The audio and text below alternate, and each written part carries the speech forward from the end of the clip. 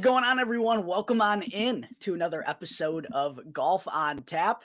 Make sure to go and jump into the YouTube feed of this as well so you can interact with us in the comment section. Let us know who you're going to be targeting for the People's Open, which is back this week at TPC Scottsdale, the Waste Management Phoenix Open.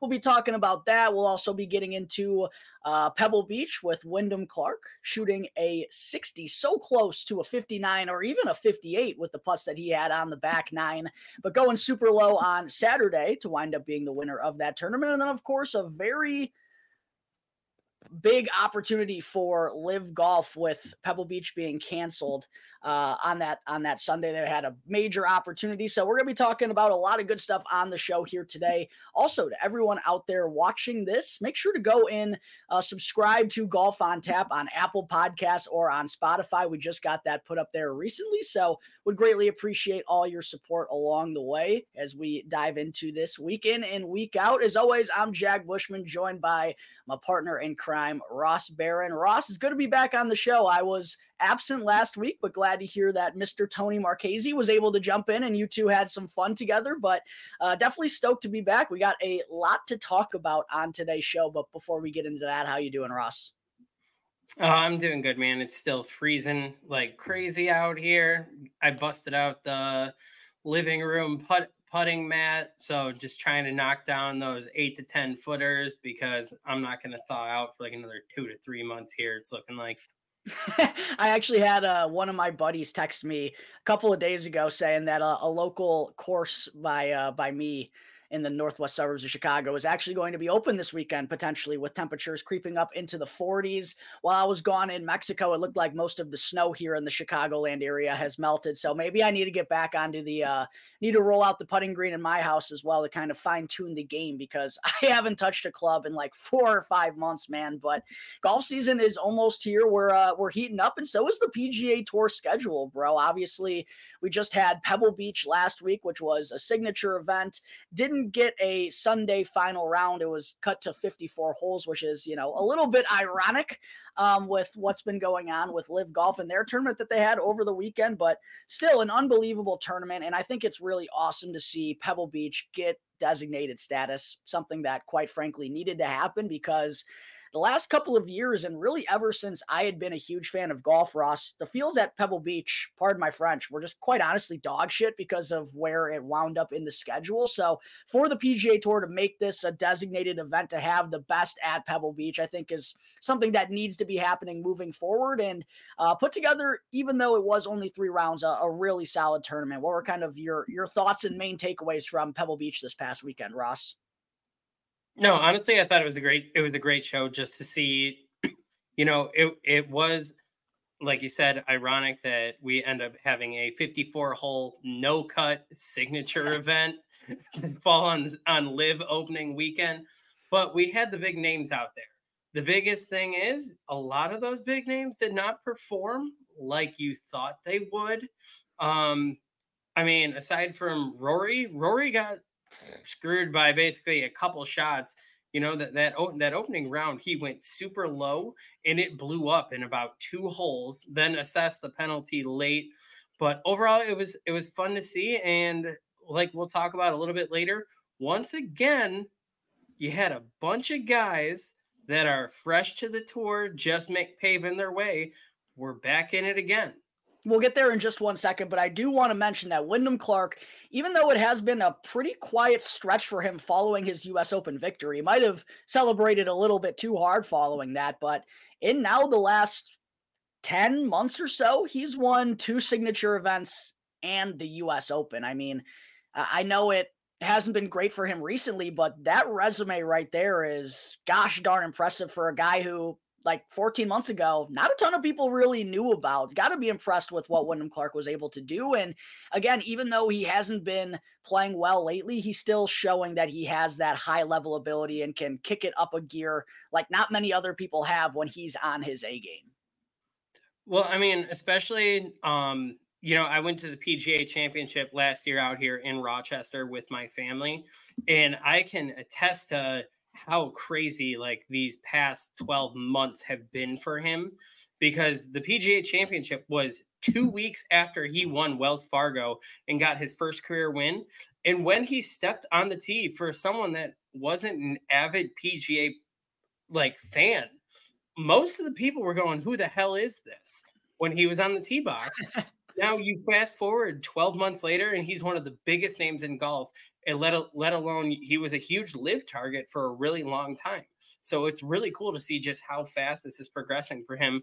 And yeah, a huge win overall because he did have such down period following the US Open, didn't play as well as he hoped at the Ryder Cup.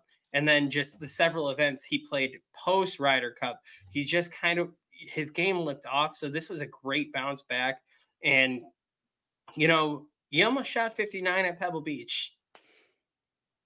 And when, like, I know it got cut short to 3 rounds, but when you go and shoot the course record at Pebble, you do ultimately deserve the victory. And I don't know, did you see how Wyndham elected to celebrate that win on, I think it was a Monday before heading down to Phoenix? You see what he was up to?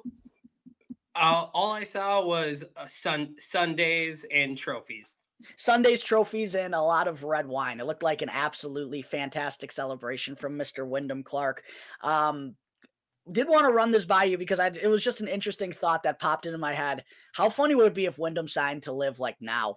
Like, how funny would that be? I mean, maximizing on the opportunity. I don't know if there's still an offer out there. And again, I don't really know what went wrong with the negotiations when he was rumored there. And I'll admittedly say it's unlikely that it does happen. But wouldn't it be pretty funny if you just capitalized on this win at Pebble Beach and signed to live? Oh, absolutely. I was laughing. I don't know if you saw any of his comments the past couple days where they've interviewed him, and his main statement has been, I chose legacy over live. And the entire time I was like, you almost win. Yeah, right. And then low key, anyone who's ever made those comments is like ended up going. You know what I mean? I just saw it and I was laughing because, like, good for him, he sees a bigger picture, but at the same time I did giggle a little bit at those comments. I was like, but you were really, really close. Yeah, exactly. Like, pretty funny. Some other takeaways from Pebble Beach though. Ludwig, we got a final pronunciation. Hopefully this is the final pronunciation on his last name because it's been, multiple different things. We've heard Oberg, we've heard Aubert, we've heard Aber, and now we finally got some clarification. Ross, what do we got? He finally sat down, and after 8 months on tour, which is just absolutely mind-blowing that it took 8 months for him to just be like, hey guys, after Aberg, Aubert, all this, we finally found out it is Ludwig Aberg. And now we finally got in. He can't go back on that anymore. Okay, this is what it officially is. Ludwig Aberg. It's settled in stone. But besides the name complications, he is out on a rampage to start his PGA Tour career. And I posted on social media a couple of weeks ago. I'll just be the one to say it because I'm never backing him at these low prices, but maybe, or these low odds, I should say, but maybe I should be, because he just seemingly is in contention every week and he's annoyingly good, Ross. It should not be this easy for someone to come on the PGA Tour and basically be inside the top 20, if not the top 10, week in and week out. I mean, he is an incredible sensation, and he's going to be a name that people are going to be hearing about for a long, long time. I got a feeling. No, I mean, he's the perfect product of what the PGA tried to install with the PGA Tour U, where, for years, these guys basically had to take the amateur status, come on these tours, play the events, essentially no money, but then had to perform. And if you performed well enough, they'd be like, oh, here's a card. Well, now it's all different. It's completely changed. They essentially have a point system. They track how they perform at the college ranks, and at the end of the year, they pick 1, 2, 3, depending how close the points are at the end of the year that have been accumulated, and say, hey guy, you're a pro now. Here you go. You don't have to go play Corn Ferry anything. You can just go pro. You can play select events that will determine for you. But here you go. You don't have to do the minors. It's like getting drafted and called up immediately. You're in the show. And for him, he's gone and completely rewritten the record books because he came out. He was one of the hottest players as soon as he got out with all his top tens. He made a Ryder Cup before he has even played in his first major as a pro. That has never happened before in the history of golf. And he played well at the Ryder Cup, seemingly like he does week in and week out. His consistency has been unbelievable. And what I think is pretty crazy about the PGA Tour University, obviously, he's kind of the first one that we're seeing here, so it makes it look pretty good. But I think it's a reminder of just how good this next generation is really going to be, and we're just starting to scratch the surface on it. And it's going to be a really good thing for golf long term because it feels like there are going to be a lot more household names with just the bunches of talents that is coming up and can go straight to the PGA Tour if they're playing well at the collegiate level. So I think it was a wise decision by the tour on that front. Well, let alone that. I don't know if you saw, but even Caleb Surratt was in the running for that. Caleb Surratt got a huge payday from Liv to go over. I don't know if you saw what happened to him today though, which was pretty hilarious. With him being only 19 years old, he attempted to check into the hotel in Vegas for the Live event, and they would not allow him to check in because he's under the age of 21. Tyrell Hatton had to sign on for the room with him to allow him to check in for the event. That's pretty hilarious. Caleb had himself a pretty good event for Live in Mayakoba over the weekend. We'll get there in just a moment, but I did want to touch on another highly touted, no longer amateur, which means he can get a paycheck. Funny enough, though, Ross, Nick Dunlap came in dead last week at Pebble Beach, but collected a much loftier check than he got for his win at the Amex. Yes, if we win the Amex and he forfeits a $1.6 million paycheck, he comes into Pebble Beach, finishes dead last, and goes home with a cool $32,000. It's funny how that kind of works out, but hey, Nick Dunlap, whether it was no money for that win, whether it was $1 million, I'm sure it was a great moment for him and a great stepping stone in his career. And he's going to be making a lot more money moving forward. So I know it's a funny joke, but it's going to be which led me to believe. Do you think that played into his decision for going home, withdrawing, from last week's event? Do you think he purposely did that because he realized maybe I don't go play Farmers right now, because if I get cut, I'm going to lose money starting my career, compared to if I go to Pebble Beach, at least I know I'm getting a paycheck and I start off on a hot foot with anything. That's actually a pretty good point. No cut. That's a guaranteed payday right there for Mr. Nick Dunlap. You don't want to be starting your career in the negatives, right? It's like starting a golf betting season already in the negatives. You're like working your way back up. You don't want to be doing that. Maybe there was a reason for Nick Dunlap purposely waiting for Pebble Beach to be his first pro start.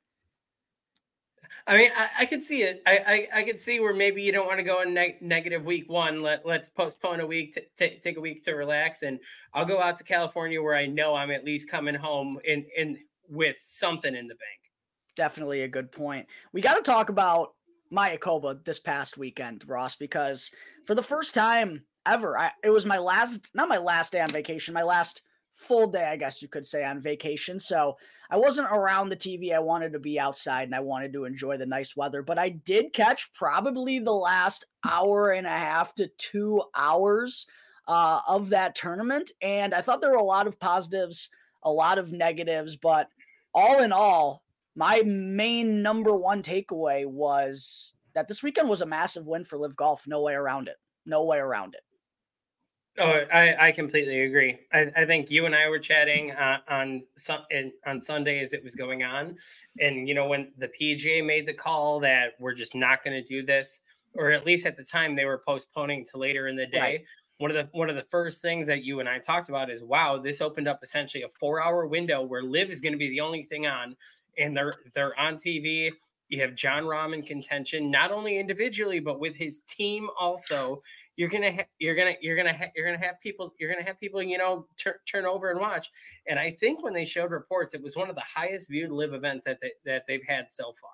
I would think it has to be, because it was just such a prime opportunity for them on a Sunday where there isn't PGA Tour golf going on. There's no football, right? It was going to draw a lot of attention. And Man, I do think there are some wonky things about Live, but there are definitely some things that I liked about it too. And Ross, I really do think it's getting to the point where you can't deny the talent that they have in these fields. I mean, looking at the top of the leaderboard that they had at Mayakoba, John Rahm, Joaquin Neiman, Sergio Garcia, Cameron Smith was there for a little bit, Brooks Koepka, Dustin Johnson, they had their names on the top of the leaderboard. And it's like, man, you can't deny that this is a ending of a tournament where there's a lot of major champions, a lot of big game hunters, a lot of big names in the world of golf that are contending for a trophy. Yeah, I know there's a team aspect of it too, but the individual aspect is still very compelling, and they've got a good enough field where it feels like it matters now, right? That's how I feel, at least. No, absolutely. And I'm going to be honest, the team aspect is really weird. It stinks, dude. It stinks. It is really weird. I did semi like the change they made for the Sunday round where they made all four people were able to be in contention. And it only made it interesting, like in John Rahm's team's case, because the one dude is 5 over, like in dead last in the tournament. And he ended up shooting like 3 or 4 under and Yeah. actually coming into play for for them getting the team win. Which if that's over time, maybe I think I could get a little more used to that, where that's kind of cool that even the lowest person on the totem pole can have a day and make an impact. So I guess I could circle back on that in the future, but overall, the leaderboard itself was exciting to see. I mean, they're still playing golf, right? They were playing good golf. They were matching each other's shots left and right. And we had the first playoff in Live history. Of course, it's going to be when everyone has eyes on them because the PGA cancels. They have a 4-hole playoff. They're literally putting under spotlights at night. And I'm just going to say, I'm going to give them credit because there's not a freaking chance the PGA under Jay Monahan would be able to get that thing done the way they did. I completely agree 100%. I definitely wanted to talk about a few positives in particular that I liked about Live over the weekend. One, the leaderboard, the actual not the names, the leaderboard in and alone of itself, it's not perfect, but it has potential. And the one thing I feel like I'm more confident in Live than the PGA Tour is that they're actually going to listen and they're actually going to change things because they are kind of new and they're figuring out what works for them.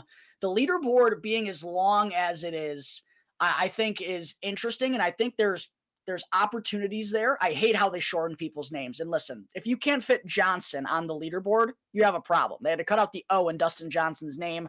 No one knew who Mito Pereira was on the leaderboard because it looked super confusing.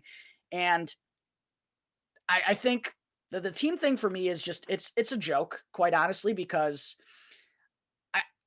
like these guys are celebrating with champagne at the end of a tournament in which none of them won. Like it's just really odd. And I feel like Live draws into it when they really need to make it like a big factor, but ultimately when it's like a good leaderboard and it's not a race for the team aspect, they just care about who's winning the individuals. So that's a little bit wonky to me. And because of that, I feel like they could get rid of the logos or at least make them a little bit smaller on the leaderboard, because when people are looking at a leaderboard, quite honestly, they want to know the players' names. They don't really care about what team they're on. And that's kind of the weird thing about Live is they built it as this team thing and a team dynamic, and we're hoping to sell these teams to make money when I don't think that's ever what's going to be what takes them off. Quite honestly, they just have enough talent now where they can just run individual leaderboards, and it feels like that could be good enough to get the job done. But I think the leaderboard in and alone of itself is really cool. Also, the broadcast actually showing golf, actually showing shots, is something that the PGA Tour could really learn about instead of all these commercials where, I mean, shoot, dude, we were watching Pebble Beach on Saturday with Wyndham, and we're seeing Matt Kuchar like all day, and he's not in the mix, man. Like, show us people who are in the mix. Show us stuff that we want to see. This has been a reoccurring theme that golf fans have been saying for years and years now, and Liv has been able to figure it out as fast as they have. Tells me that the PGA Tour can do it. They just don't fucking listen, and that's the thing to me. It seems like Liv is actually listening. Well, I mean, we got our perfect example is, Friday, Joaquin Neiman shot 59 at Mayakoba. Yeah. If you watched any of that, broadcast. And I had PGA on in the background here, and I had Live on, because it was a YouTube stream for that day. And I just want to see, because it's their opener. Like, let's see how John Rahm, everyone does. When Joaquin Niemann went on 59 watch, they didn't take the fucking camera off of him. Every single shot, every single hole. Let's see if he can do it. Wyndham Clark was chasing 59 on Saturday. And we see Wyndham Clark every 2 to 3 holes. He's 3 or 4 holes up. Oh, by the way, he birdied the last 3 in a row. A moment ago, here's Wyndham Clark on 59 watch. It's like, dude, what are we talking about here? And I think what is really ironic, too, is the second to last 59 the PGA Tour had was Adam Hadwin at the American Express. But, oh, wait, no one could watch that because they didn't have cameras on that course. It's bullshit, dude. Like, Liv actually is showing what golf fans want to see, and they're giving us what golf fans want to hear. The conversations between Niemann and his caddy throughout the entirety of the playoff. It was actually like aggressive conversations, I thought. If you watch the last like hour and a half of them wrapping up, I literally thought these two are going to part ways after this tournament, even when they win. I thought the same thing. I was like, dude, I feel like Joaquin Niemann's caddy is bullying him and is like selecting clubs and was giving him all the wrong reads on the putting greens. I was like, if Waco loses this guy's canned. Well, if you listen, there was one point where like David Fairdy was laughing his ass off, calling it that Waco wanted to hit his shot with a club, and his caddy stepped in with the bag, and David was like, "Oh, that's never a good sign." No, I know. We got a lot of comments and then he ended up like refusing to back up with the bag. He just stayed there planted, like, no, you're not gonna hit that. You're gonna hit this. And Waco kept like waving him off, like, no, I think it needs to be this. And the guy just wouldn't move until Waco finally was like, fine. To which, to the caddy's credit, he ended up hitting it to like 12 feet perfectly, when the other club definitely would have ended up being short. Yeah, right. But still, just the on-air tension of even Fairdy sitting there being like, oh, this is probably not going to go well right now because he refuses to back off.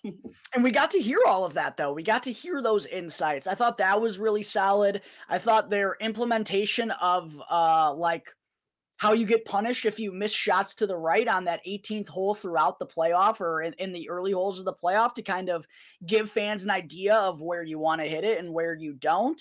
I also personally like the cups being mic'd up. I just think it makes putts sound cooler when you hole them. Like, there are definitely some positives of Liv, and this was the most I had watched it for sure thus far. It probably helped that, John Rahm was there at the end, and I'm a big Joaquin Niemann fan, and I know him and Sergio have been good buddies for a while, so it was kind of a cool top of the leaderboard there, which I think aided in, this going so well. But man, again, there's just no denying how massive of a weekend this was for Liv Golf, and the PGA Tour needs Jay Monahan, literally, someone throw ice water on this dude's grill to wake him up, because this has to get done now, man. We're losing day in and day out, and it's sad that we're still here talking about it, Russ. My only two things out of all that coverage for Liv were, first of all, just how many mics are around the players, everything. The best hot mic from the weekend was the John Rahm chip, where he duffed it, went too short, stopped the roll, and as soon as it stops the roll, you just hear John Rahm in the background. Get fucked. Dude, Rahm, I thought one thing I think Liv needs to dial it back on is like, stop interviewing these guys after their rounds and trying to get them to tell them how cool Liv Golf is. Like, anything that's fucking cool, you don't need people saying it's cool. Like going up to John and being like, how awesome was it, your first event at Liv? Like, this guy just finished bogey and lost the fucking tournament, all right? And he runs hot. Like, he doesn't give a shit about this team factor, and now he has to go lie some more in front of everybody. It's like, all right, know yourselves, know your role, know why people are actually here right now. There was that, and then the one that made me laugh really, really hard was like their on-course commentators. There's a couple of them that do a really good job, but there was one guy that they kept going to, and they're like, how's his lie look? What do you think he's going to do? And he's just like, I don't know.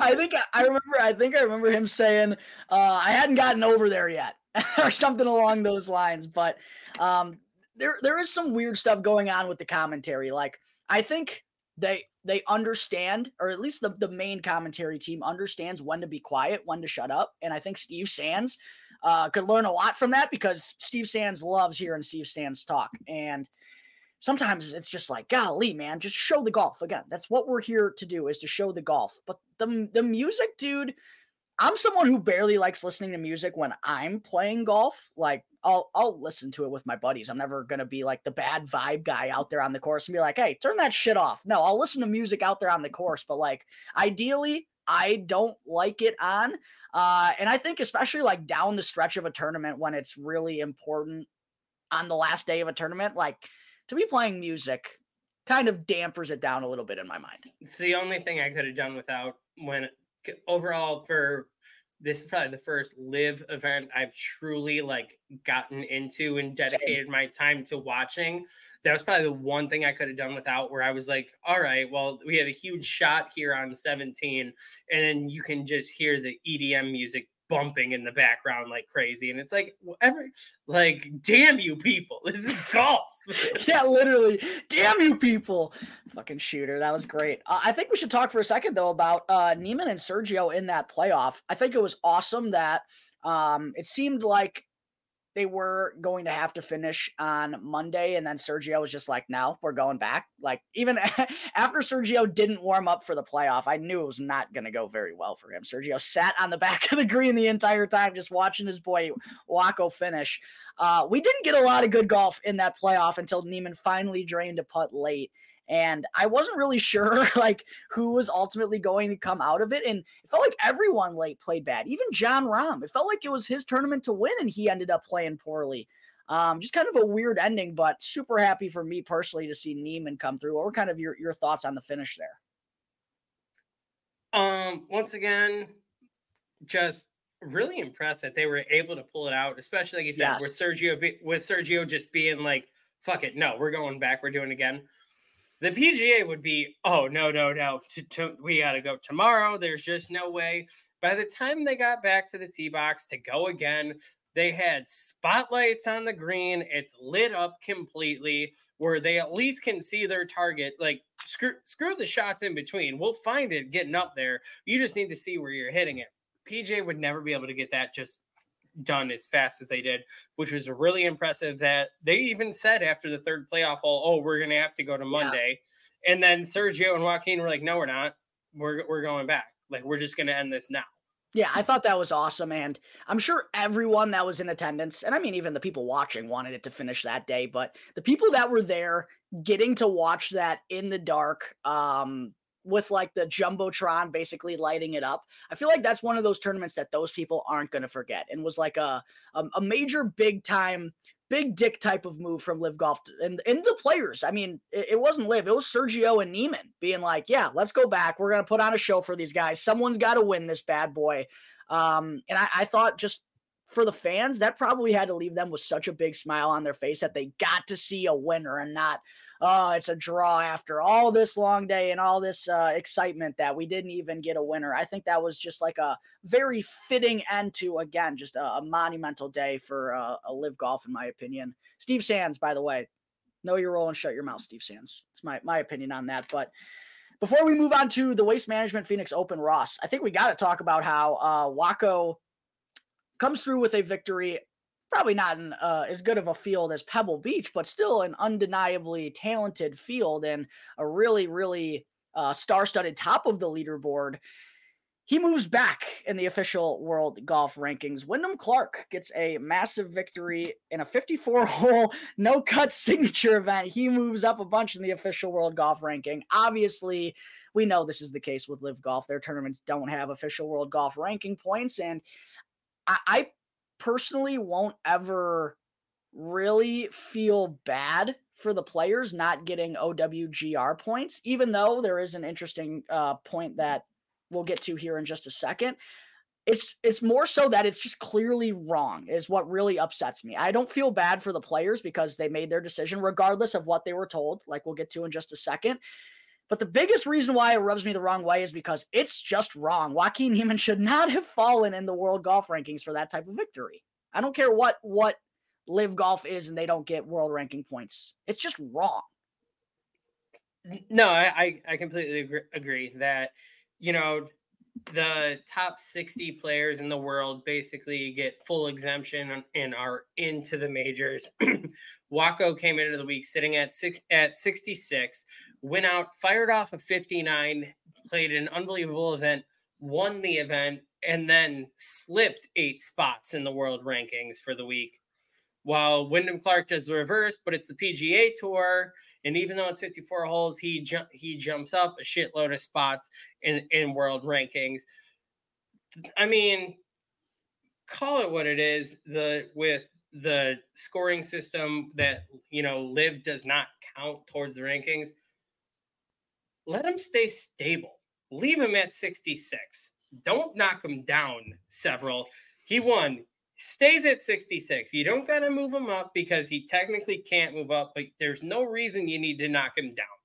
Yes, I probably should have emphasized that better, and thank you very much for doing that. Moving him backwards is the problem here. After he just beat John Rahm, Cameron Smith, Brooks Koepka, Dustin Johnson, Sergio Garcia, all these guys who have won major championships in the past decade, you're going to move him back 6 spots. And again, I get that this is a tour where, and these guys were kind of aware at the beginning that this could be an issue potentially. To move them backwards is it's just showing that there's a flaw in the system in my mind. And we've kind of known there was a little bit of a flaw in the OWGR, but I think this weekend really kind of put a bow on it, in my opinion, Ross. I mean, there's that. And then did you see just for insight, they gave, since Dustin Johnson went to Live, which when he left for Live, he was a top 10 player in the world. Since he joined Live, he's won several events. He's basically finished in the top 10 in every single event they've had. Do you know where Dustin Johnson currently is in world rankings? Is he outside 70 now? Dustin Johnson is currently ranked 248th in the world. Wow, I didn't know he had fallen that far. Come on, man. That's pathetic. He's won several events, like outright won several events, and he's basically failed to finish outside the top 10 on their leaderboard in every event since he joined Live Golf. Yet, when he went over there, I believe he was number 8 or number 9 in the world. This past ranking that just came out, he is now 248th in the world. Yeah, that's just wrong, man. And something's got to get figured out there. And it's just showing the greater issue at hand, that the game of golf is just really broken and really fractured right now, and everyone's losing. I mean, Joaquin Niemann just won a tournament and he's losing, and he's going to have to do something if he wants to get into these major championships, which last year, if I remember correctly, I don't believe he even went and played on the DP World Tour or the Asian Tour to try to get points to get in those events. Am I remembering that correctly? I believe you're correct. Do you what's kind of your opinion on a young guy like Joaquin Niemann going over to Live? And we've heard rumors the last couple of days that these players were told that they weren't going to have to worry about official world golf ranking points when they go over there. Do you believe that that's what they were told and that's what lured them over there, or helped them lure them over there along with the money? What are kind of your feelings on just a really tough situation for a guy like Joaquin Niemann to be in? Because in my opinion, even 2 years ago, before he left, he was one of the top 40, 50 players in the world and a really promising, blossoming young star that hits the ball a long way, hits it straight, really good iron player. We saw what he did at the Genesis, a lot of talent there. What do you kind of think about his situation right here, right now, and what should these guys be trying to do? I'm kind of torn because it's where I don't want to sound like every person in the world, in our golf world, about this, where you knew what you were signing on for. Because unfortunately, it looks like we're finding out a lot of these guys knew that they were giving up the tour. They knew that they weren't going to be welcome back when they take this money and they go over there. But part of what they were being offered is that we're working with the world rankings to get a scoring system designed where you're still going to be able to account those points. To now they're seeing, oh no, that was never a thing ever, where it was almost false bait to get them over there. And where I think I'm not going to be surprised where even after the money and the successes they're having, if there's a handful of guys that are going, oh shit, well, I'm never going to get a major now. I'm never going to have a chance in a major. I'm never going to play in a major because this is a thing that I didn't expect at the time when I went over. And it is a double-edged sword because you can say, you made your decision, now live with it. But at the same time, for people like Waco, I do feel for him where the performance hasn't lapsed. He went over as one of the best players in the world. It's the reason they paid him the money to go over there in the first place. But when you're consistently performing, just like Dustin Johnson is one of the best players in the world, there's no reason that Waco has to be 74th in the world now. And there's no reason that Dustin Johnson has to be 248th in the world. Yeah, that's absolutely ridiculous. I really do wonder what those conversations were like for those players. The first kind of wave of guys to go over were they told that we're working with the OWGR to get points? Were they told we're gonna get OWGR points? We're likely to get them. Like the wording there kind of does matter in a situation like this. And I wonder how much assurance they got before they made that deal, thinking that they were going to get these points. And it's kind of left some of them in a really tough spot. And you have to wonder if, I mean, loads of money is always great, but how many of them are going to have some buyer's remorse because they may not get these opportunities to play in major championships unless they go and spike somewhere else on the DP World Tour or on the Asian Tour or something along those lines. It just leaves them in a very peculiar situation. But again, they probably had somewhat of an idea that that was going to be the case even going over there. You know what I mean? It's hard to be mad at what's happening right now when it always seemed like that was kind of on the table. I mean, I completely agree with it, but it's one of those things that still pisses me off. In fairness, like, yes, they made their decision, but also you need to see what the bigger picture, what's going on, and especially just hearing that. I love Dustin Johnson personally. I'm a I'm a big DJ guy. DJ. I'm a big DJ guy. You're telling me he's 248th in the world. You put Dustin Johnson at Pebble Beach last week with 248 of the other players. Dustin Johnson beats at least 230 of them. Yeah, and what he had one pretty bad year at major championships, and now he's just completely in the world golf rankings. It's almost like he's a nobody now all of a sudden. When this guy was one of the best golfers over the last decade, now he's dropped to 248 in the world after like 4 bad major championships against a string of good players after having an unbelievable run in them the past like 8 years. Like what? Oh, okay. So here's to bring it all into context with these new rankings out. Dustin Johnson, after everything he's accomplished, Waco, after everything he's accomplished, Nick Dunlap is ahead of both of them. That's fucked up, man. And this is the biggest problem. Like what you believe, what you like about LIV, the PGA Tour, regardless how you feel about any of this, there's no denying that the official world golf ranking is not accurate. That's the problem, right? Well, according to the OWGR now, Waco is the 74th best. Dustin Johnson's 248. And Nick Dunlap, after one win and one last place, is 68th best in the world. Probably Jay Monahan saying that on behalf of the OWGR. What a joke that is. But I digress. I think we should move on to a very excellent tournament that we have this week, Ross. The People's Open is back. In my opinion, it's my favorite of the non-major slate of the entire season. And what's rather nice this year for me, Ross, is I actually get to watch the Waste Management Phoenix Open this year on full-fledged because the past 2 years I had been in Mexico for the Super Bowl and, of course, the timing of this tournament. So being the true golf degenerate that I am very stoked to be watching this thing from start to finish, hopefully on Thursday to Sunday. Hopefully we get a full 72 holes this week. I know there is supposed to be some interesting weather early on in the week down in Arizona, but yes, the Waste Management Phoenix Open 2024 is back. TPC Scottsdale. It's not an elevated event this year, Ross, but still a pretty gosh darn good field, even though we saw Victor Hovland and Xander Schauffele both withdraw yesterday. Still a lot of good names. Scotty Scheffler looking to become the first guy to three-peat since Steve Stricker at the John Deere Classic over a decade ago.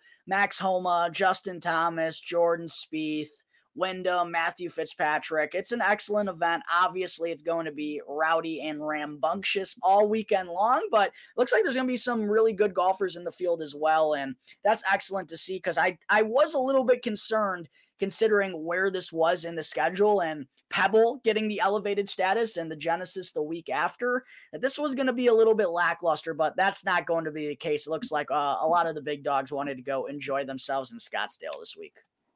Well, I mean, I think the thing I'm looking forward to the most about this, you didn't even name off one of the best golfers to watch, is not even going to be playing. It's going to be Kiz live commentary on the 16th hole.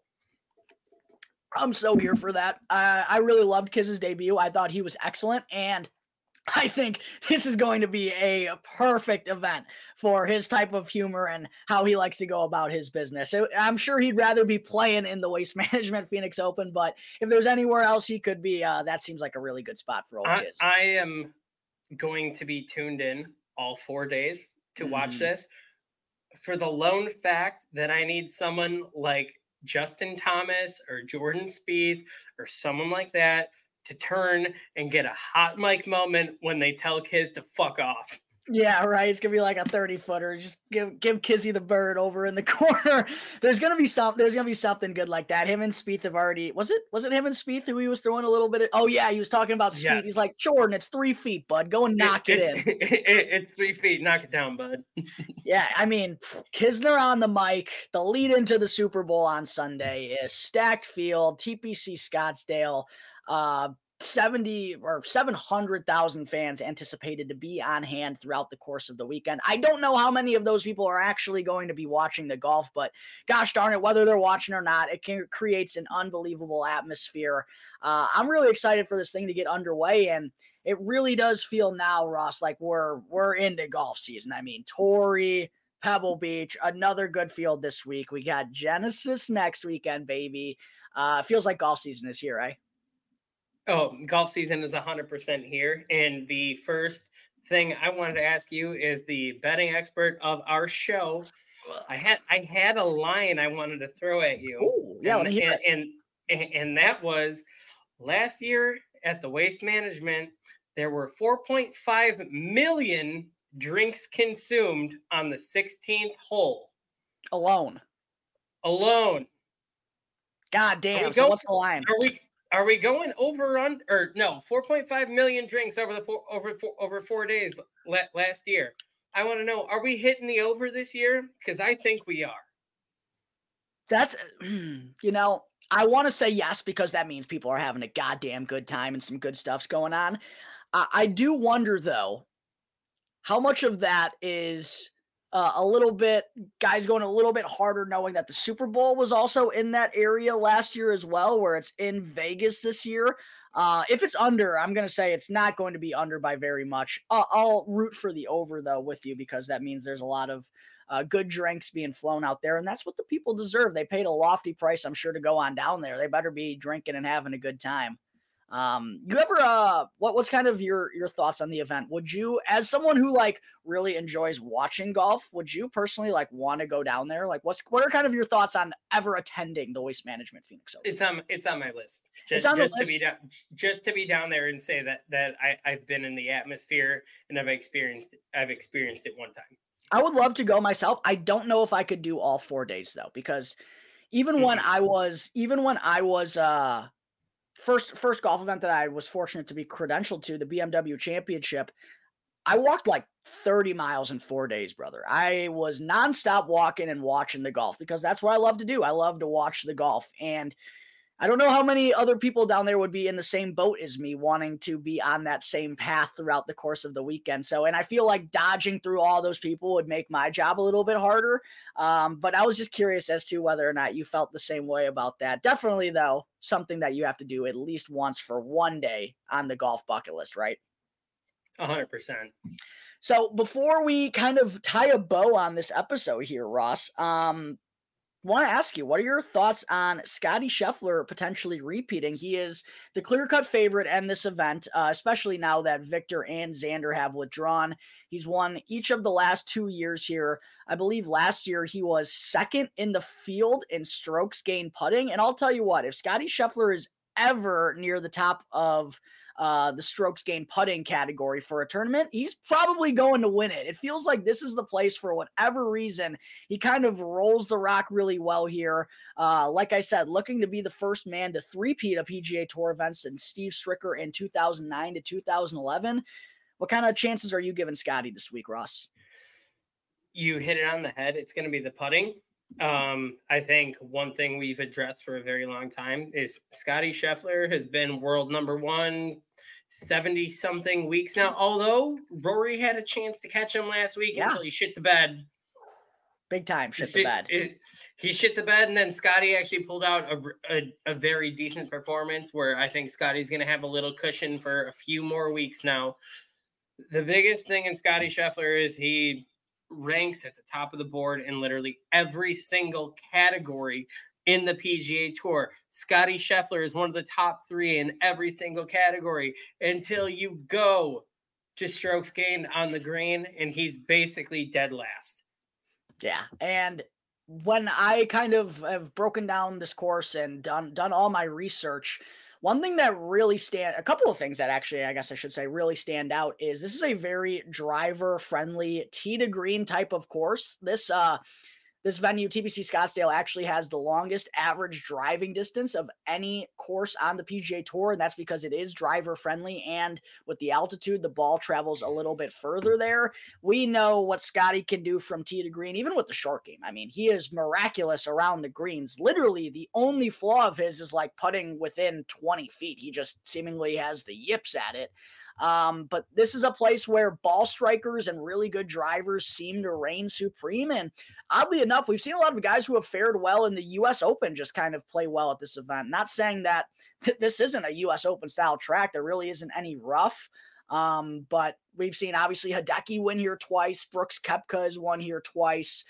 Ricky Fowler, Scotty's someone who, since he's been at the top, he's contended in the U.S. Opens week in and week out.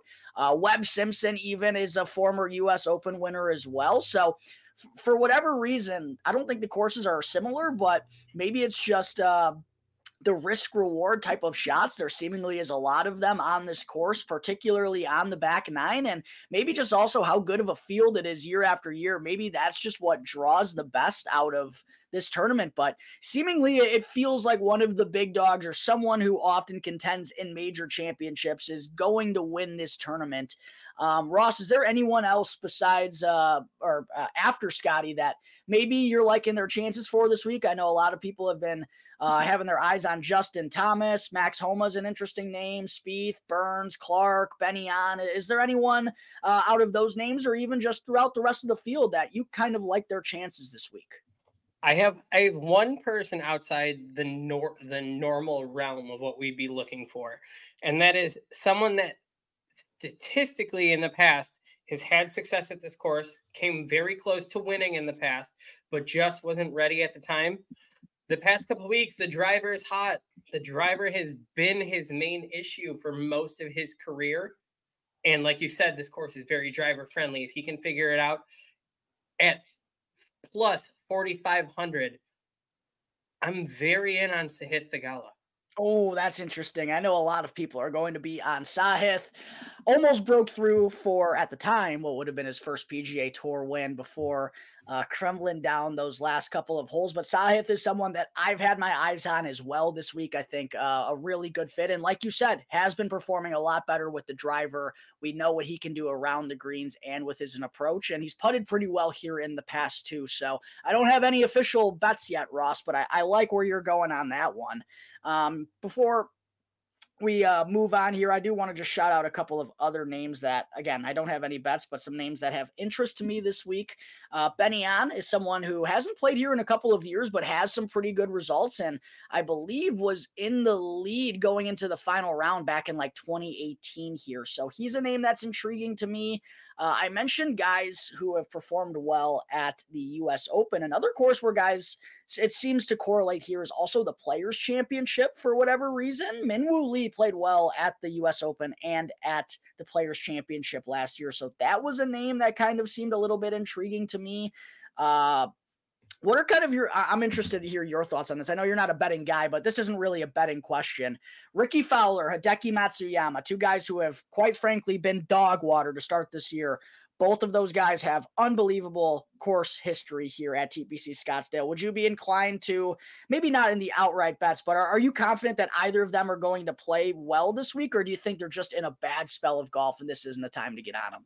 I actually was really impressed with Ricky last week for the first couple rounds. Ricky was really in there. I'm not going to be surprised. It's Ricky Fowler, man. That big moments and opportunities arise for whatever reason, Ricky always comes out of nowhere and can stand up to the challenge. So I'm not going to be surprised to see Ricky. Um, One of the ones from some of the sites I looked at that I found really impressive is how high they have Sung J M. He has not been good to start this year, like not good whatsoever, but has a good course history here. And I think the question on Sungjae is like, do you believe that this is a bounce back spot for him? Because he's been oddly really bad to start this year. And he's usually like a guy who's consistent in all factors. And like the irons have not been good for him lately. No, I completely agree. I was just a lot just reading through, just trying to help with Yeah. some of the picks. A lot of them, a lot of these sites have him in the top 10 picks. Yeah. A lot of them have him in the top 7 picks. Yeah, that's interesting to me. I don't think I'm going to be getting to Sungjae this week, but haven't finalized anything. One last long shot that I think is interesting. Kevin Yu, who's been playing good golf and is someone who is familiar with desert type of venues, went to college at Arizona State right down the road. I think Kevin Yu could be an interesting play. Someone who's popped up a little bit. Not as much as we forgot to give this guy credit earlier. Mathieu Pavon, one of the best names on the PGA Tour right now. Kevin Yu hasn't been as good as Mathieu Pavon has been, but someone who's kind of I would say surprisingly been near the top of a couple of leaderboards so far here this year. I've been extremely impressed with Kevin Yu in the rounds he's been putting together the past several tournaments now. That he's gotten a lot of coverage because he's going low when it's crucial. The problem is he's not going low in the first couple days. He's going low in round 3 and 4, and he's getting a lot of coverage time. Then he needs to figure out in 1 and 2 to where he's at the top of the board already when he does that on day 3 and 4.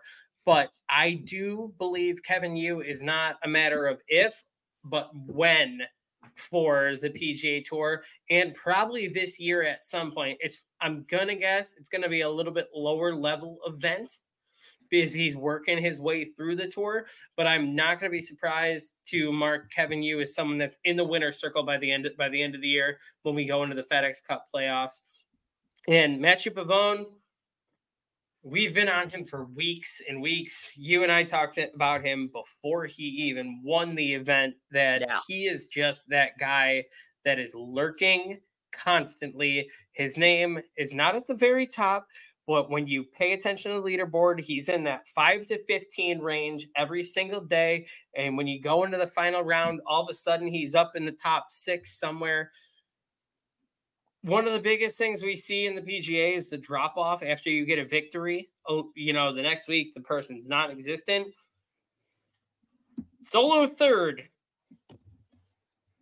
Very, very impressive. And we've seen, like you just mentioned, guys falling off after wins. Even notable guys have fallen off after wins. Wyndham Clark was pretty absent until Pebble Beach. Ricky Fowler has been kind of a ghost since he won at the Rocket Mortgage. So see Mathieu Pavon just continuing to rack up good high-end finishes is really impressive stuff from him early on in the year coming over to the United States. Ross, last question I got for you before we get on out of here as we start creeping in towards an hour.